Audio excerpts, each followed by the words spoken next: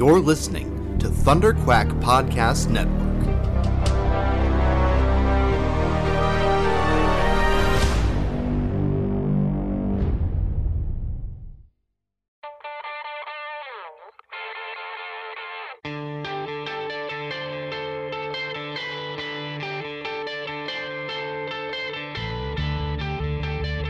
Hi, this is Erik Larsen, and you're listening to the Epic Marvel Podcast.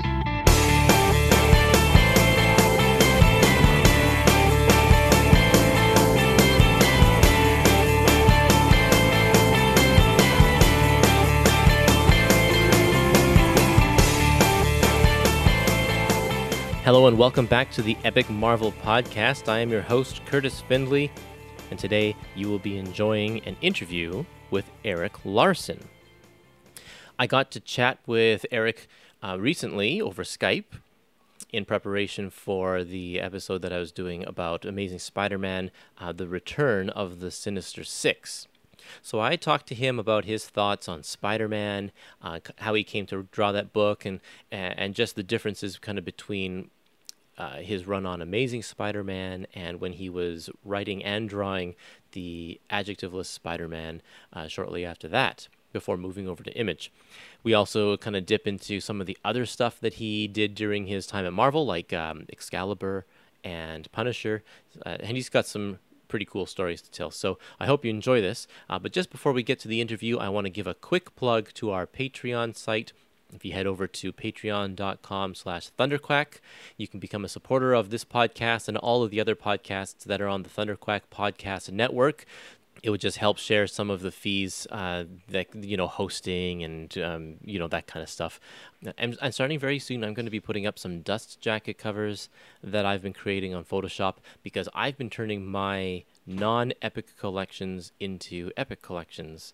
And some of the people on the Marvel Masterworks forum like the idea. So I think for those of you who support the podcast, I will put up one a month of a Marvel, one of those big fat trades, a complete collection or something like that, and make a dust jacket for it in the epic style. So it has the epic collection trade dress on it.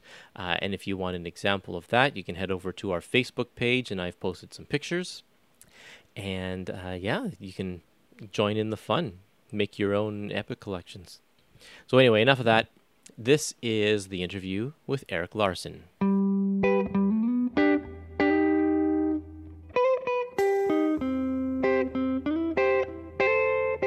Did you read Spider-Man growing up as a kid? I did. It wasn't the first book I read by any means, but it was there. Yeah, definitely. And what era was that? Which creators were on at the time that you were reading? The artist on it was Ross Andrew, and it was numerous different writers. So I kind of came in, I don't know if I can put an issue number on there, roughly around 150. Oh, okay. Probably a couple issues later than that. I had them in and around there. So it's like the death of Gwen Stacy is something I knew happened, but it was not something I read as a fresh new comic book. Oh, okay.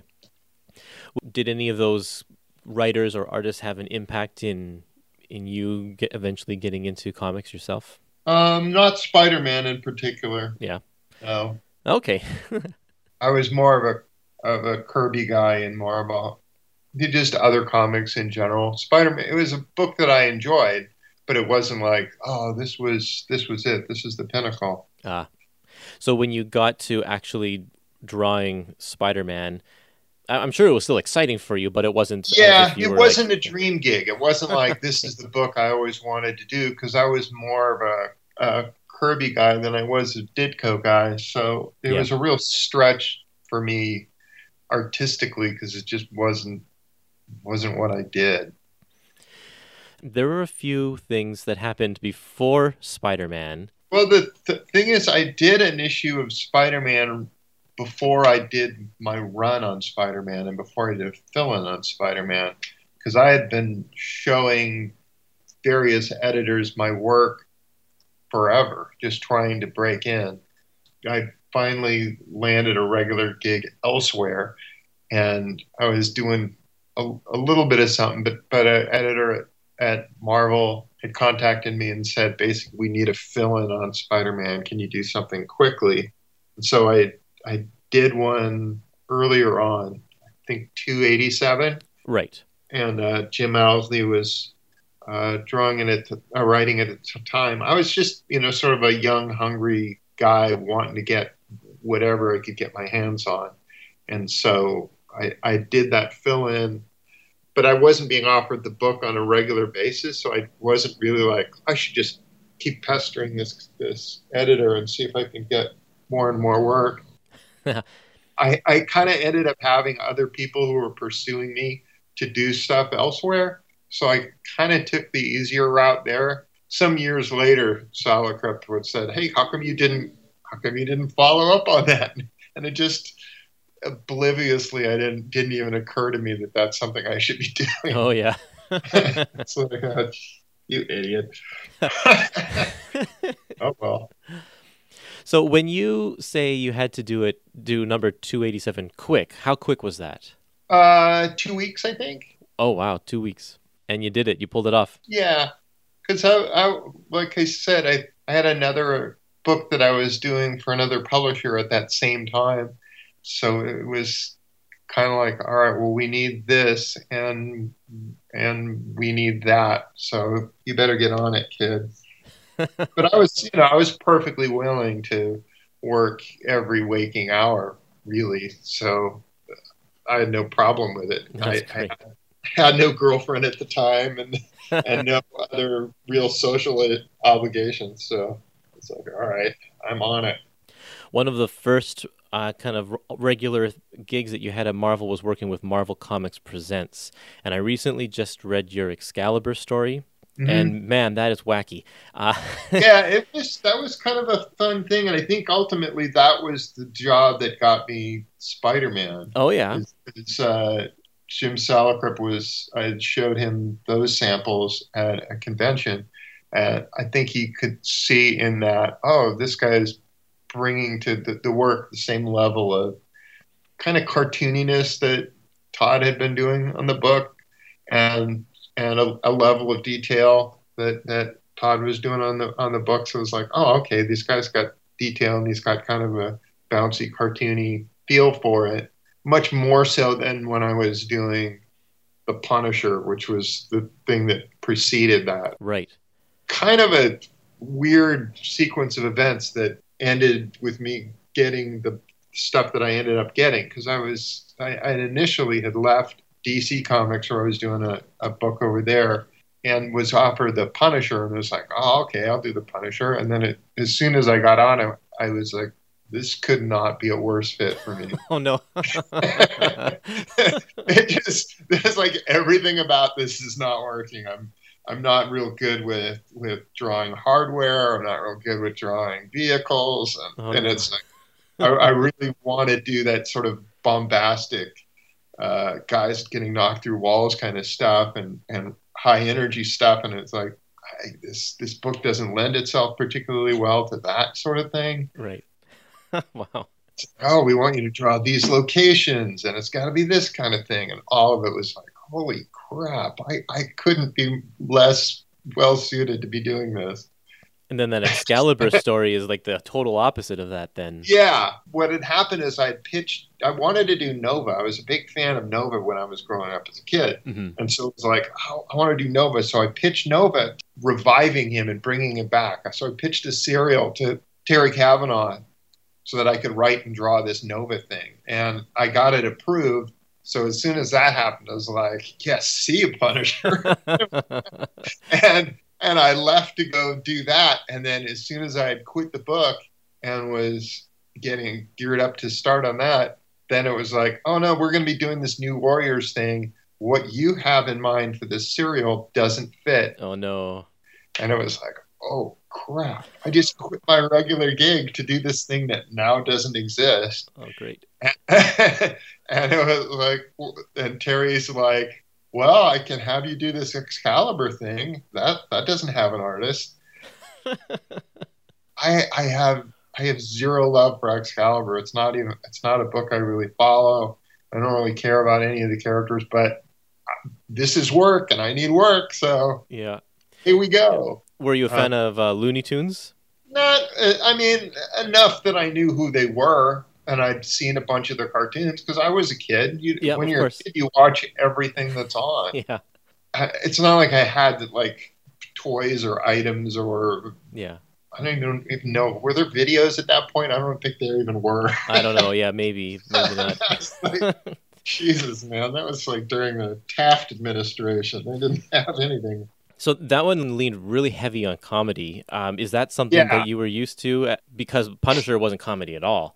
No, it wasn't. I had stuck in some kind of goofy stuff when I was doing the Doom Patrol over at DC. So there was a little bit of that. And my sensibility kind of tends towards doing stuff that's a little kind of goofy and fun. So there was something there. There was some kind of a background there of something that it's like, all right, I've got this. But Yeah. it's a different animal. Spider-Man seems like the perfect blend between the Punisher and that goofy Excalibur. Yeah.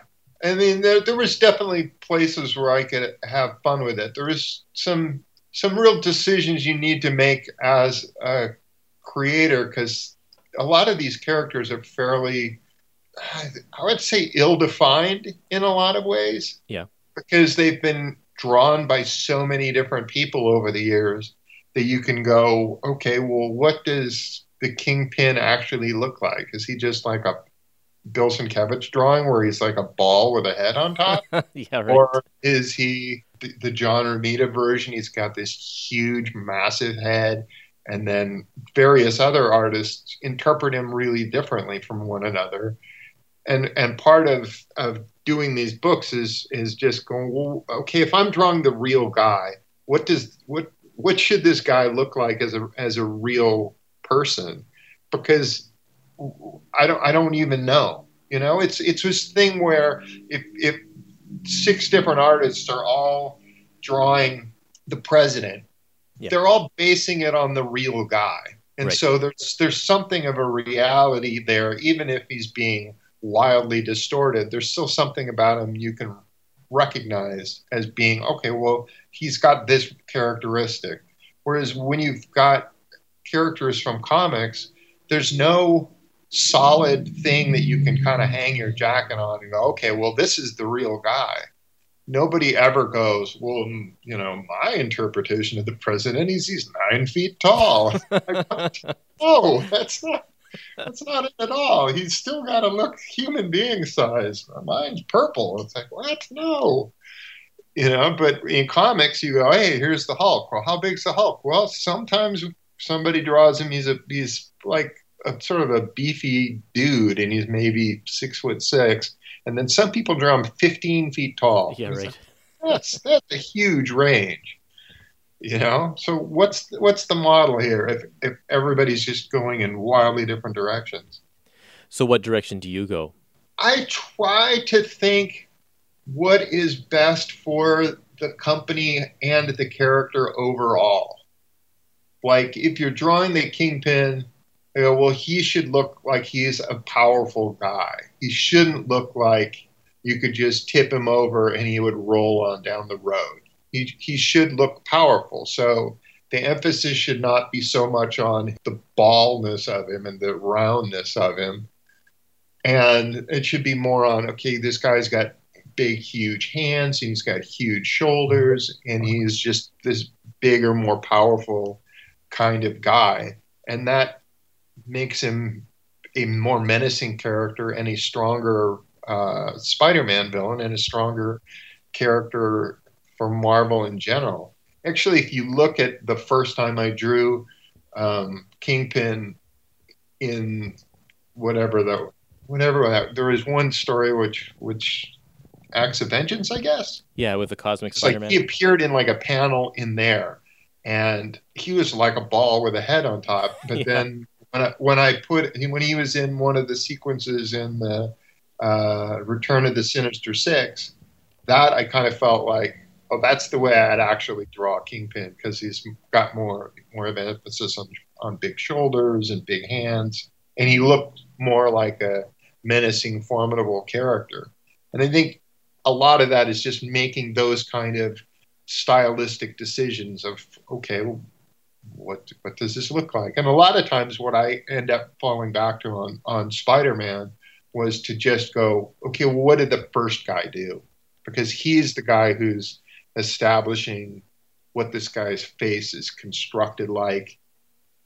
Usually their very first appearance is the most distinct, and then it becomes somewhat more watered down over time as artists kind of know in the back of their head, oh, I know what this guy looks like. I don't even have to look up and see what I drew him before. Yeah, right. And they get kind of this generic thing.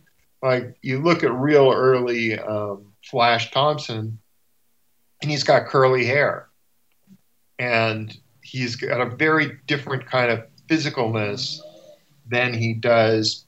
But by the time that he's been filtered through John Romita, John Buscema, Ross Andrew, and all the rest, by the time he gets to modern comics, suddenly you look at him and go, he just looks like Steve Rogers with his hair colored slightly darker.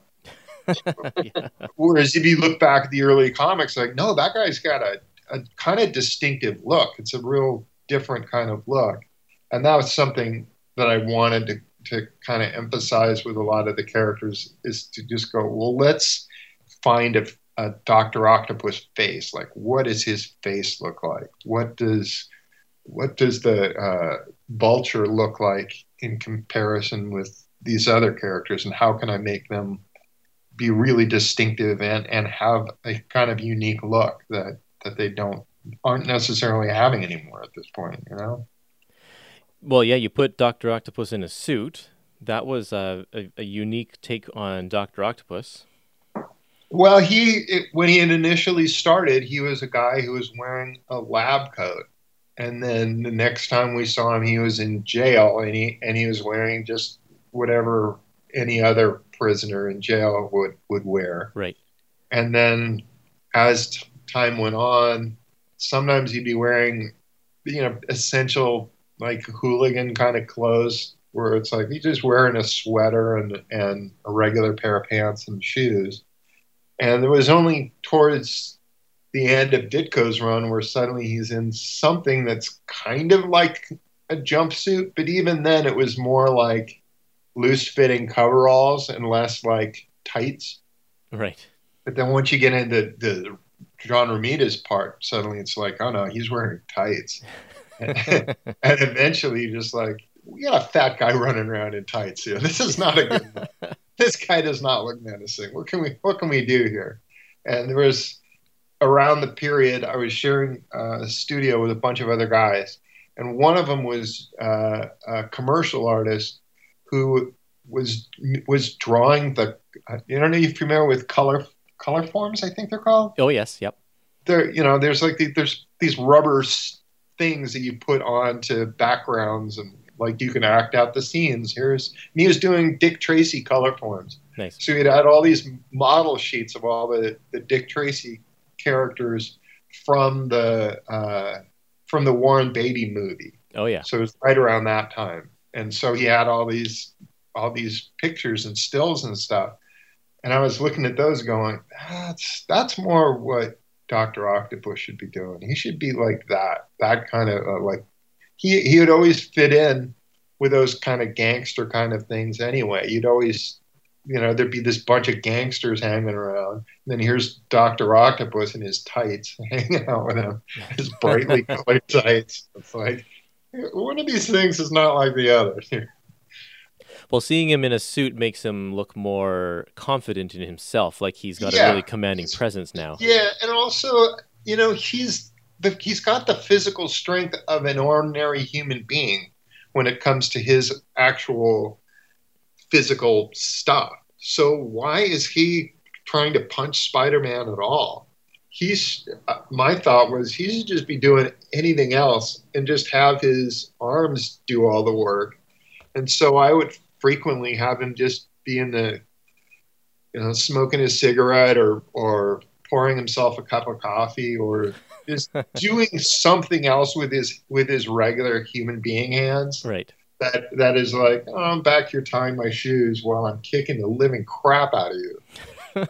You Oh know, man, yeah, it's yeah. like you're not even worth my effort. I can do this without even paying attention to you. You know, I'm back here trying to comb my hair and keep this cowlick on from kicking your ass. Yeah, it certainly came off great. And man, you go crazy with the arms as well. Just the visuals that you give with them just Yeah, wrapping that was a lot of around. fun. Just Yeah. be like, what can I do with this? It's really it's like a counterpoint to Spider-Man's webs at that point. Yeah, it was. I had a good time with Doctor Octopus in particular, and you know, he had gone from being kind of the laughing stock of Spider-Man. You know, that he is like, oh, I'm not very self-confident, and I'm super chubby, and I got this other, and it's like, come on, man, quit Yeah. being such a whiner. You know, you're a goddamn supervillain. Look at you. Get some confidence here. Yeah.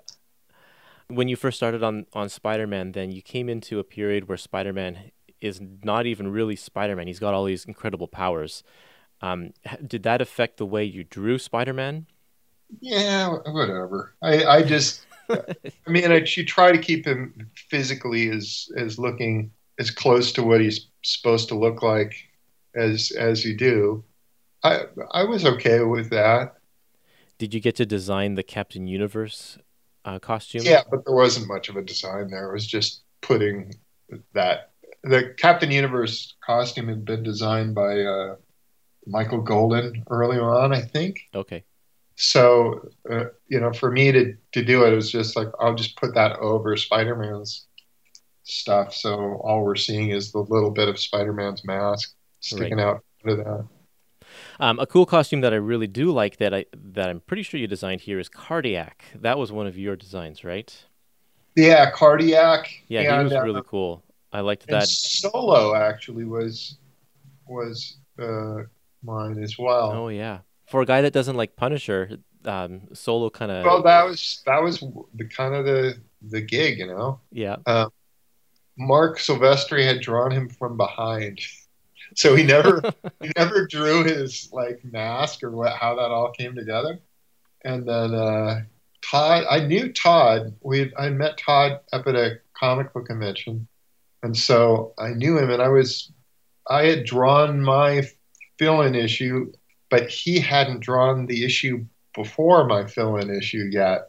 So when I was visiting him, he was frantically trying to get his issue done. So there's actually some pages in 323 where I was going in and drawing penciling Solo's costume in Oh yeah. places, and then Todd was being able to ink him because it's like he didn't know what he looked like, and I'm sitting there like, all right, well, I'm here, might as well help you out. That's so funny. That's There's great. a little bit of stuff there. Wow. So you'd got to do another Punisher story when there was this crossover with Spider-Man. How did that differ from the Punisher that you did before? Well, it's a lot goofier because they're fighting robots and Yeah, nonsense like that. definitely. So in terms of that, I didn't feel like I needed to have him have a real gun, particularly. Like, you can have kind of a made up gun instead of a Right. real gun. Yeah, yeah. The fans of Punisher are not necessarily paying attention to this story. Yeah, and Spider-Man fans are more forgiving. They're not sitting there going, oh, look at that. That doesn't look like super real gun. Right. But I had all this reference at that point anyway, so I don't even remember what I did. Might have used real guns. Maybe I was still doing it, but at least they roughly approximated a gun. Whereas, you know, what I'm doing now, I'm just making stuff up, so it's kind of a different animal. One of my favorite Venom stories is the one that you did when they're fighting on the beach and he thinks that he actually killed Spider-Man. And I just love your design, your interpretation of Venom with this huge, huge mouth and all of the drool and stuff. It's one of my favorites. Oh, cool. That's another one of those things where it was just me trying to top the guy who did it before me, you know? and and it kind of that's how a lot of this stuff transforms. Is that the last, you'll be looking at the last guy and go, okay, well, how do I take this to the next step from here? And then the next guy's going, all right, it's been handed to me now. Time for me to make that move. Yeah. Well, I can just see is like, and more teeth and longer tongue. Yeah. Well, the thing is that I thought Todd was giving him a tongue now, because there was a trade paperback that collected a bunch of Todd's Spider-Man stories. But I'd had all of Todd's Spider-Man comics, so I didn't need to buy this trade.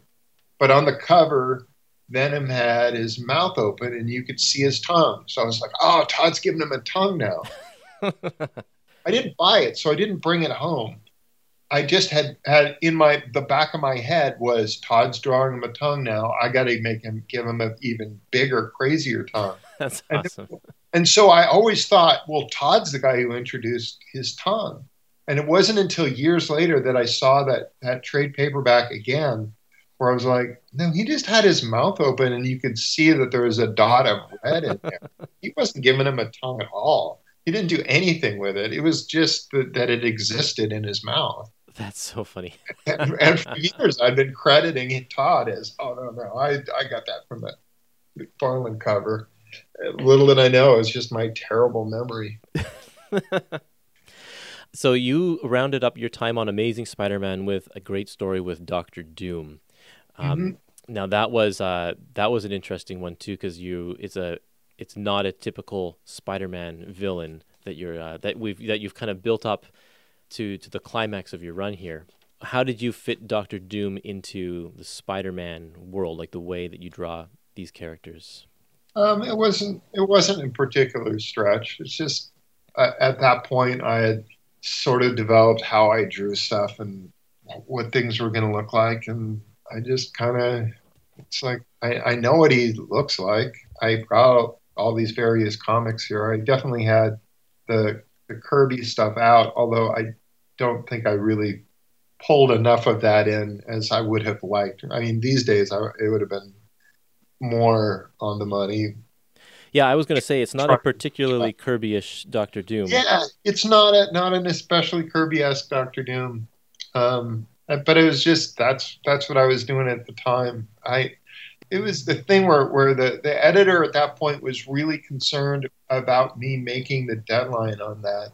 So the issue before, I had to turn around super fast in order for me to be able to even do the issue, because they were like, well, we got to give you a fill-in on 349 so you can do this double-sized 350. And I was like, oh man, I hate to end my run with a fill-in and then my last issue. So yeah, let me do the issue before, but I'll do it fast. And so I did that issue in 8 days. Wow, holy cow. Oh, man, 8 days. And then the double-sized one took me a little longer than a month, but it was like, 5 weeks maybe. Well, it is impressive your work ethic here, because like the Return of the Sinister Six was bi-weekly at that point, right? Yeah, that was madness. And plus, at that point, because I was doing Spider-Man, there's a lot of people who were like, hey, come to our convention. Hey, fly over here. Oh, yeah. So I was like, oh, this is awesome. I get to be all over the place. And it's like, oh, no, now you've got to draw all these comics super fast and in hotel rooms and all over the place. And how are you going to make this work? And I made it through it. I mean, luckily, the convention season is during the summer, and the Sinister Six stories, they need a little bit of lead time. So by the time the summer convention season kicked in, was right around the time that I was finishing up doing the Sinister Six stuff. So it worked out all right. Yeah. But yeah, those are some hairy times. That's amazing. Well, and you worked with a couple different inkers at that point too. I think I saw that Mike Mocklin and Randy Emberlin were alternating issues. Yeah, Mike started on the book with me, kind of. it's like Art Nichols did my fill-in way earlier. Al Gordon inked my two kind of fill-in issues, 324, 327. Then Salicrup had suggested, now I'm blanking on the guy's name, who did 329, but he wasn't my choice. I wanted Macklin to do it. And then Macklin, once he was on the book, he had some deadline issues, and he was kind of having a buddy of his help out. And Oh yeah. Those pages looked just very different. Yeah, I noticed that. I think that's probably in the Punisher story. I noticed stuff like that. There were some pages there that were like, wait a minute, this isn't the same guy. And he was swearing up and down it was the same guy, but it's like, years later I found out who it was, but at the time, no, I swear to you, when I'm really fast, I ink like an entirely different human being. But then during the bi-weekly stuff, there's a number of different guys. Terry Austin inked a couple issues in there. Oh yeah, that's right. And those were super sweet. Yeah. and then that was when the handoff came over to Randy Emberlin, who stuck with it through the end of my run and then passed. But there was a couple issues too where they just handed it out to any warm body in the office, and so I got to have pages inked by Jack Abel and John Romita Sr. and just whoever happened to be, available at the time. So it's kind of neat. Yeah, at the end of issue 350, there's that pinup gallery where you're inked by a bunch of like the guys in the industry. And it's really interesting to see how they interpret your pencils. Mm-hmm.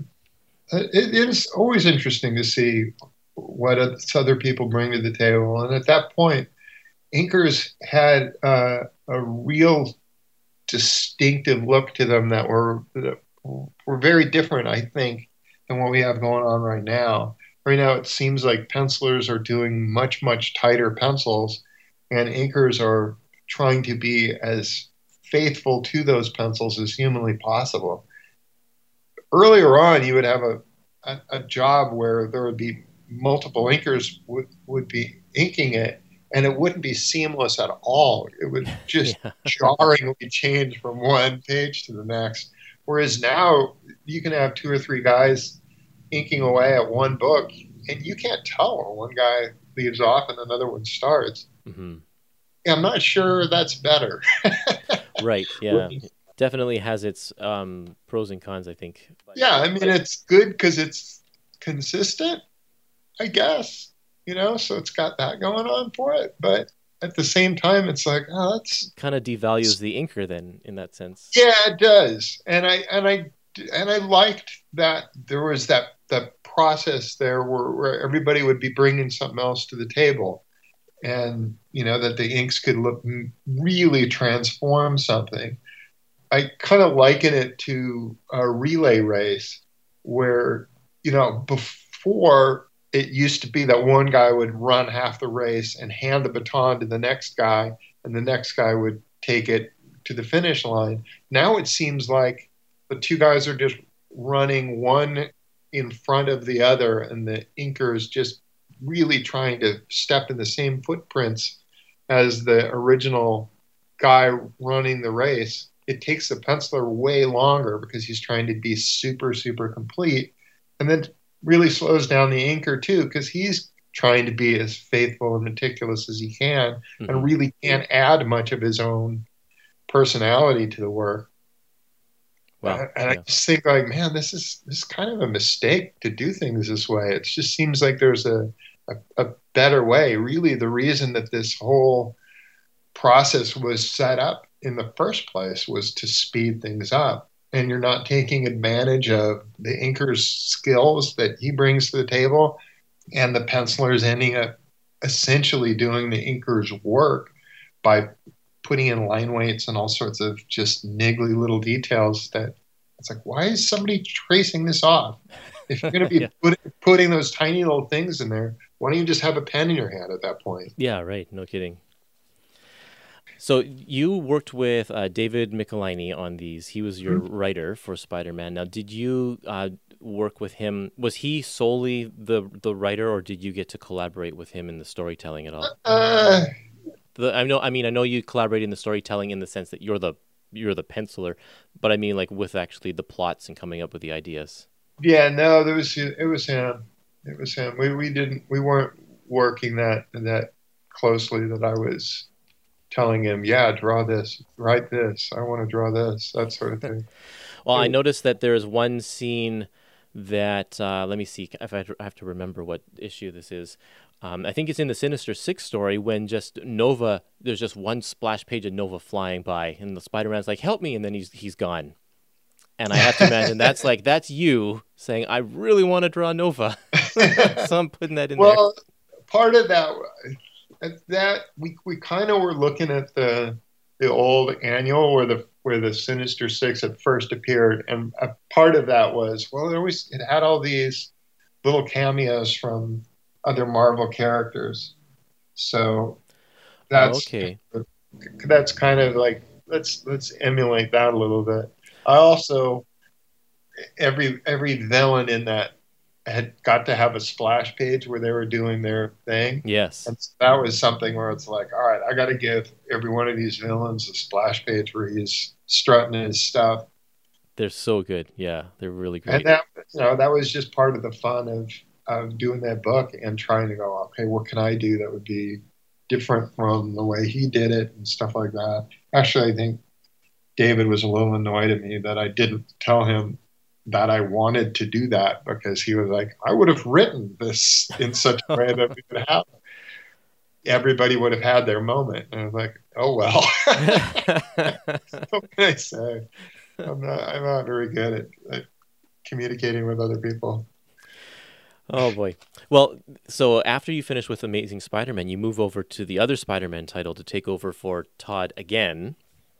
But this time you get to write. So how did you come across this gig? Did they ask you? Yeah, that was another just, looking for somebody who'll do the work. We just need a warm body here. I had written and drawn a 3-part Wolverine and Spider-Man story for Marvel Comics Presents while I was working on Amazing Spider-Man. So there was at least that out there where people could go, okay, well, I guess you can do this. Yeah.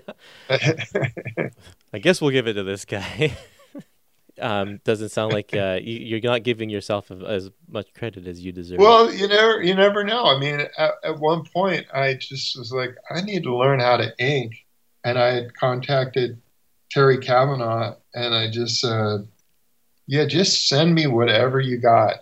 And because I didn't want to ink my own stuff at that point, because I don't know, if I just wanted to practice on somebody who was doing more complete pencils than I figured I would be giving myself. And so he just sent me some stuff. He was like, well, I've got a Namor annual here drawn by James Fry. Okay. Like, okay. That sounds good. Why don't you send me that? He's like, well, I'm on kind of a deadline. How much of it can you ink? And I just send me all of it. I'll do it.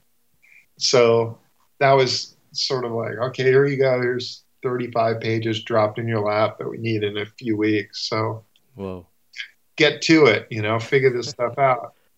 I really enjoyed working with Terry because Terry just kind of trusted that I was going to do stuff. And part of that was because I actually would do it.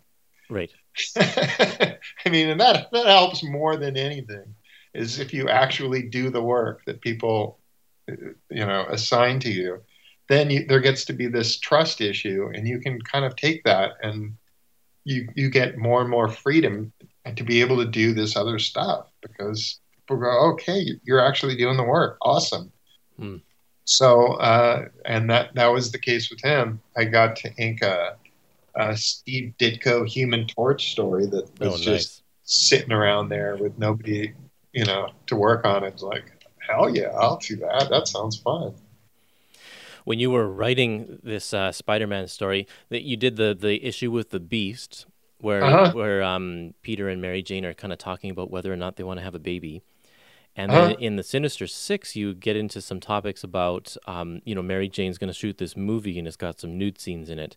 It seems like you really bring a lot more sort of maturity to the title, just with those kind of topics.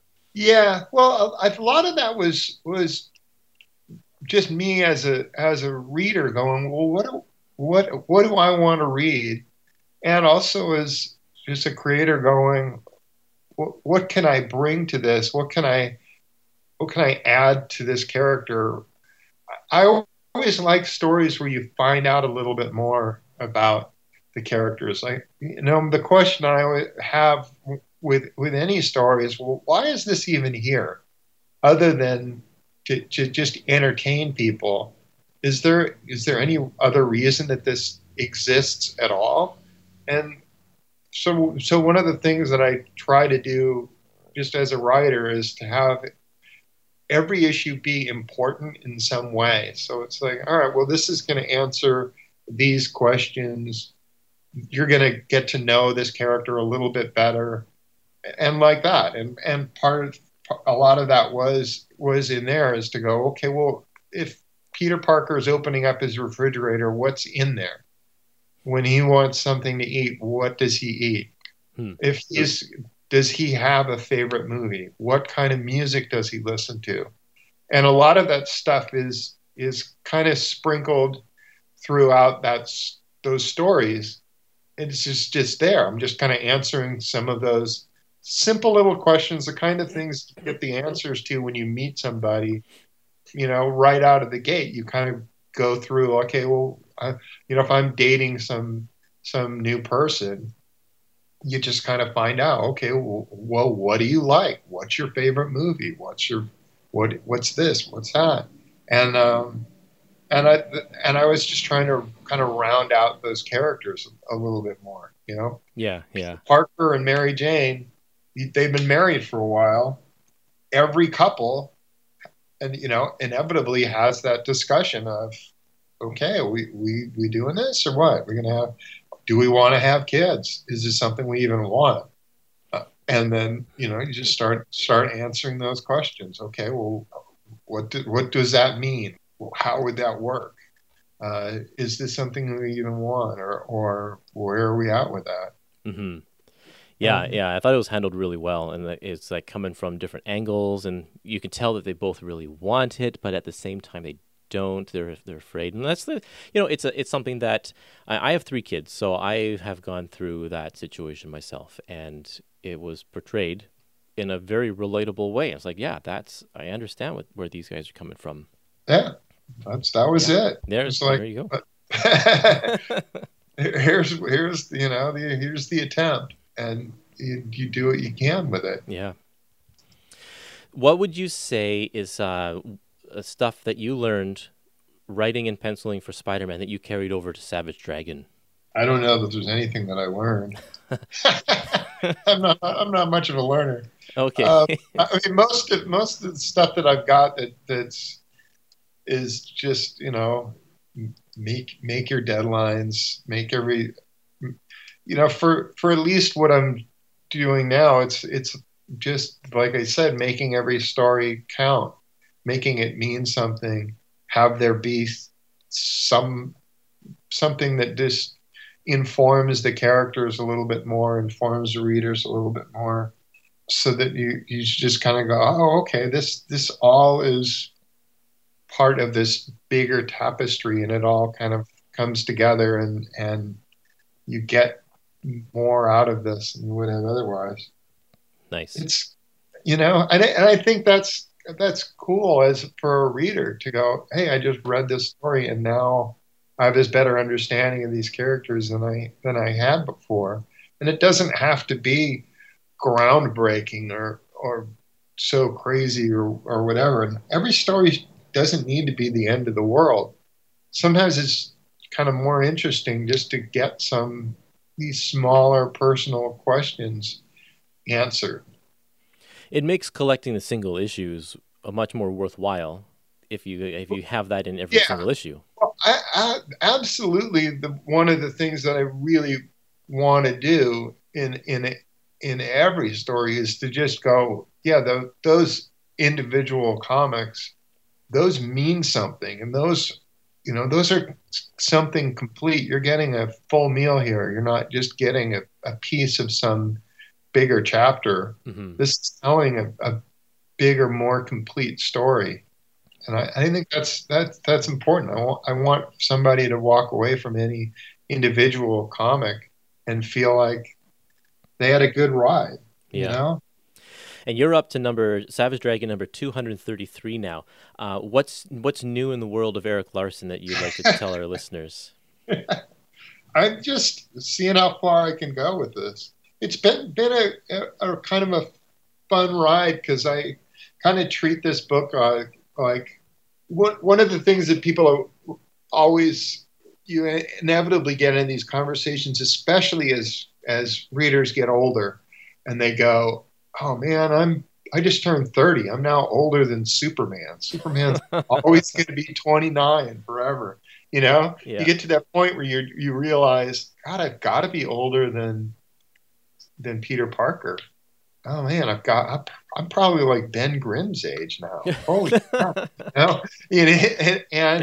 And inevitably you get that. Wouldn't it be cool if these characters would age the way I do and just kind of grow up with me and stuff like that? Yeah, that's the one thing that I wanted to do in my own book was, well, let's just play that out and see how that works. What if the characters grew up? What would happen? The problem that Marvel or a DC or kind of anybody has is, can they count on the next creator coming in there and creating something that's as sound and commercial and viable as Spider-Man? It's like, that's kind of a tough call, to expect that some creator is just going to come in and they're, oh no, don't worry about Spider-Man getting older. I'm going to create a character who's every bit as popular as Spider-Man. It's like, yeah, I'm saying you're not. I'm just going to take a wild stab here and say, for every character you kill off, you are not going to create something that's of equal or more value. Yeah. Whereas on my own, doing my own book, I kind of feel like, yeah, I can do that. If I get rid of one bad guy, I can come up with another bad guy. I'm pretty sure that I can do that. Mm-hmm. And I can keep this going forever in a way, and I can have the book, it hands from one generation to the next, to the next, to the next, and just keep that going forever, where characters have kids and then those kids have kids and then everybody keeps growing up. So it kind of ends up being, Marvel Comics grows up in a way where things keep changing. It's like, hey, it's comics that grow up with you. Wow. So part of that is, you've got this limited real estate where you go, these 20 pages have to cover a month's worth of basic material. And don't you dare just start pissing away pages that don't matter or don't go anywhere, because you've only got so much space and we got a lot of ground to cover, because characters have kids and those kids are now getting older. And are we just going to cut from them being infants to being walking around and talking? Because that seems kind of abrupt if you're reading it as a reader. Right. So, it's been a real challenge, because the whole storytelling sensibility of the books in general is by necessity wildly different.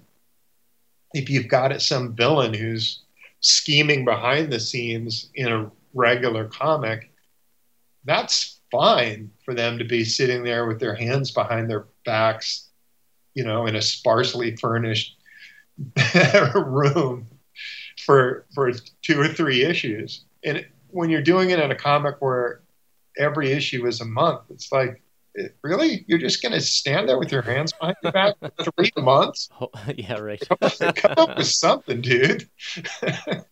um, and like characters getting on a bus and going somewhere, you can kind of pull that off in any other kind of comic. Is okay. They're going to be on that bus for a couple of issues while I resolve all this other things. Yeah. In this, it's like, do they just keep getting on the wrong bus? How come they're just never going to show up? This is crazy.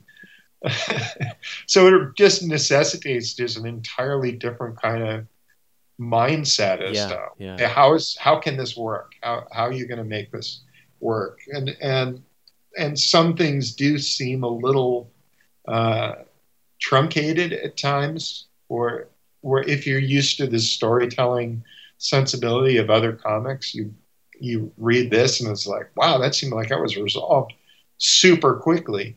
How come this isn't a 25-part epic the way it is in some other comics? Like, right. Really? 3 parts and you're done? That's it? It's like, yeah, that's about it. I can't really just extend things out, or I have to do these catch-up issues where several months go by in a single issue, which can be a little weird too. Yeah. So for this kind of storytelling, do you have to have your calendar and plot out month by month the various different subplots and everything that's going on so that it makes sense? Ideally, I think a person would, but I just kind of have it in mind of where things are going and how I'm going to get to where I'm going to get. I just have it. I'm not making a strict writing things down kind of stuff. Generally, what I'm coming at it with is not so much this is where my story is going as this is where my characters are going. So right. I'll have various characters going, well, this is my goal. I want to get from A to B. And then they either accomplish those things or they don't accomplish those things, rather than this is where my big overarching story is going to go. Because I find that often you write yourself into corners with those things, and you have to have characters acting really out of characters simply to facilitate this plot that you've got going on. It's like, the only way I can do this is if I have people suddenly talking out loud and telling each other about these plot details so that somebody else can overhear these plot details and be able to react to that. It just becomes really this convoluted mess of a story. So, yeah. So I try to treat it come at it a little more naturally, the way real lives unfold. And you just go, well, I know in my own life, I want to save up to buy me a Batmobile. So, okay, or whatever. Everybody's got something where they're like, well, this is my goal. I'm here and I want to get to there. How do I go about doing that? Yeah. And, just do things that way. I don't work it out that way. Well, we're coming up on an hour here, and I want to let you get back to the rest of your day. So I want to thank you, Erik, for talking with us today. It was a real pleasure. Oh, sure. Thank you for having me.